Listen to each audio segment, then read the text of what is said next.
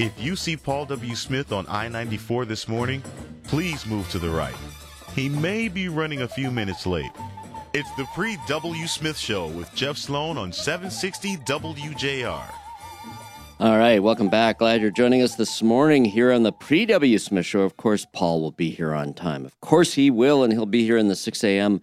hour. We're looking forward to that as always. How can you start your day without Paul W.? Well, we don't here in the WJR listening audience, so we're looking forward to Paul. Before we get to him, though, inflation. Here, continuing with the theme, in the first segment, we talked about other ways to bring more money in. Inflation hits us all. Prices go up. We all feel the impact. But the interesting thing is, there's a certain segment of the population that doesn't feel it the way the rest of us do. Oh, really? What's the magic here? Well, Claire Ansberry, she's a columnist for the Wall Street Journal, brings to our attention there's actually a segment of the population that's kind of been, maybe inadvertently, just the way they live, preparing for this moment their whole lives. This is a segment of the population that is used to living kind of a frugal lifestyle. And she brings it to our attention, tells us how they do it and why. Interesting. Okay, Claire, we need to hear. Yeah, as you said, inflation is affecting everybody. But the people who are extremely frugal say that, that they've been living a frugal lifestyle all along. So if you don't spend a lot, you're not going to be hit a lot by inflation. But it's still always relative. Even if you're not spending a lot, prices go up. And if you're making any purchase, it's presumably going to cost you more. Right. But what they say is that if your lifestyle is one where it's not you're trying to buy things or you're saving to buy more, then you're going to be affected more. But they've been living this type of lifestyle all along. For example, they do things like grow most of their vegetables and fruits in their gardens.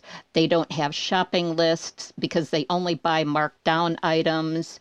So it's really prioritizing their money, not spending here, but spending there because it's important to you. It's a real values difference. Yeah, I was going to ask you for examples of how some of the more frugal consumers conduct their purchasing, and I think, and get around the impact of inflation, therefore. And I think you've given us a couple of examples, but these people say that they were made for this moment. Is it that they indicate they don't feel the pain or effects or impacts, negative impacts of inflation? Or is it that they're just better equipped to deal with it? Yeah, I think, again, it's a lifestyle thing. I mean, you can't just all of a sudden inflation rises and you decide to, well, I'm going to start growing food and vegetables. I mean, these people have 5 gardens. They plant. They spend a lot of time in their garden and preserving their food. They don't go out to eat. I mean, there's 9 kids. If you went out to dinner with 9 kids, I mean, there goes your budget for a couple of months. She bakes all of her own bread, cooks all their food like 95% of the time. And things like washing dishes by hand, hanging clothes out to dry. When you're going to go out and run some errands, don't run 6 errands a day. Consolidate all those errands. It's a way of life for them. It's not even thinking about, oh, we should do this. It's just what they do. And, it's not easy. And the gentleman in this, he keeps a food journal in a little spiral notebook. It's not a big Excel spreadsheet. I mean, he just writes it all down longhand and just sees where they spend and, just kind of monitors it. And if they see a bag of 50 pounds of flour, they get distressed lists from some of these wholesalers. So they see, okay, 50 pounds of flour is they found a bag of 50 pounds of flour. It may have a box that's dented or something like that. Right, and so they'll put it on the distress list. So they'll buy that.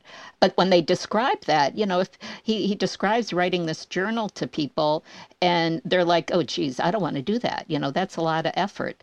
He says, people want a simple solution, and it's not a simple solution. It's just a lifestyle, because they say, a couple of tips are not going to make a big difference in people's lives. It's not like, okay, I'm going to cut my cable subscription, therefore, life is going to be easy. It might save a couple of dollars, but it's really about not spending when you don't have to.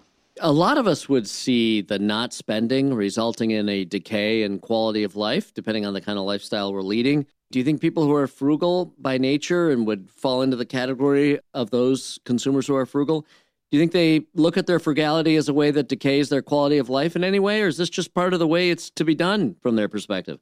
I mean, it's part of the way it can be done. I mean, I was talking to one woman and she said, look, I think that being frugal reduces stress and clutter in my life.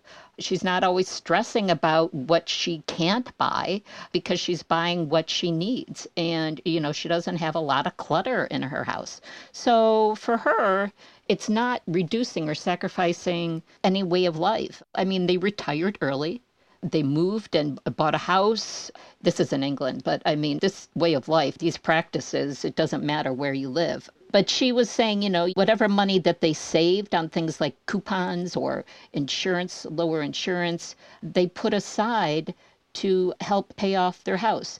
And whatever additional income they got from promotions or overtime or whatever, they put in a pot for early retirement. So they retired early, they bought their house. For her, this is not sacrificing quality of life, but they've been able to retire early and live where they want.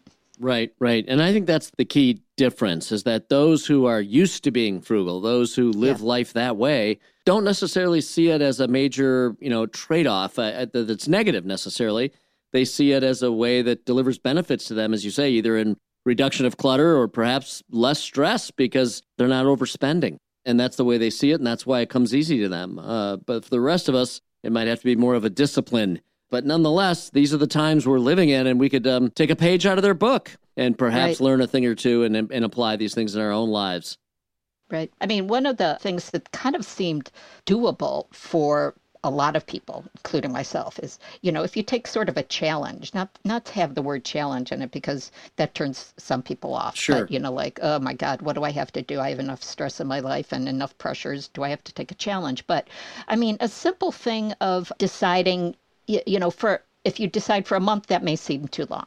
If you decide for a week, maybe, just to eat whatever is in your pantry or your freezer or your refrigerator, I think a lot of people could do that, as opposed to buying something to eat every 2 days. I mean, if you really just took this like, okay, well, I have a lot of stuff. Everybody opens their cupboards. There's a lot of stuff in there.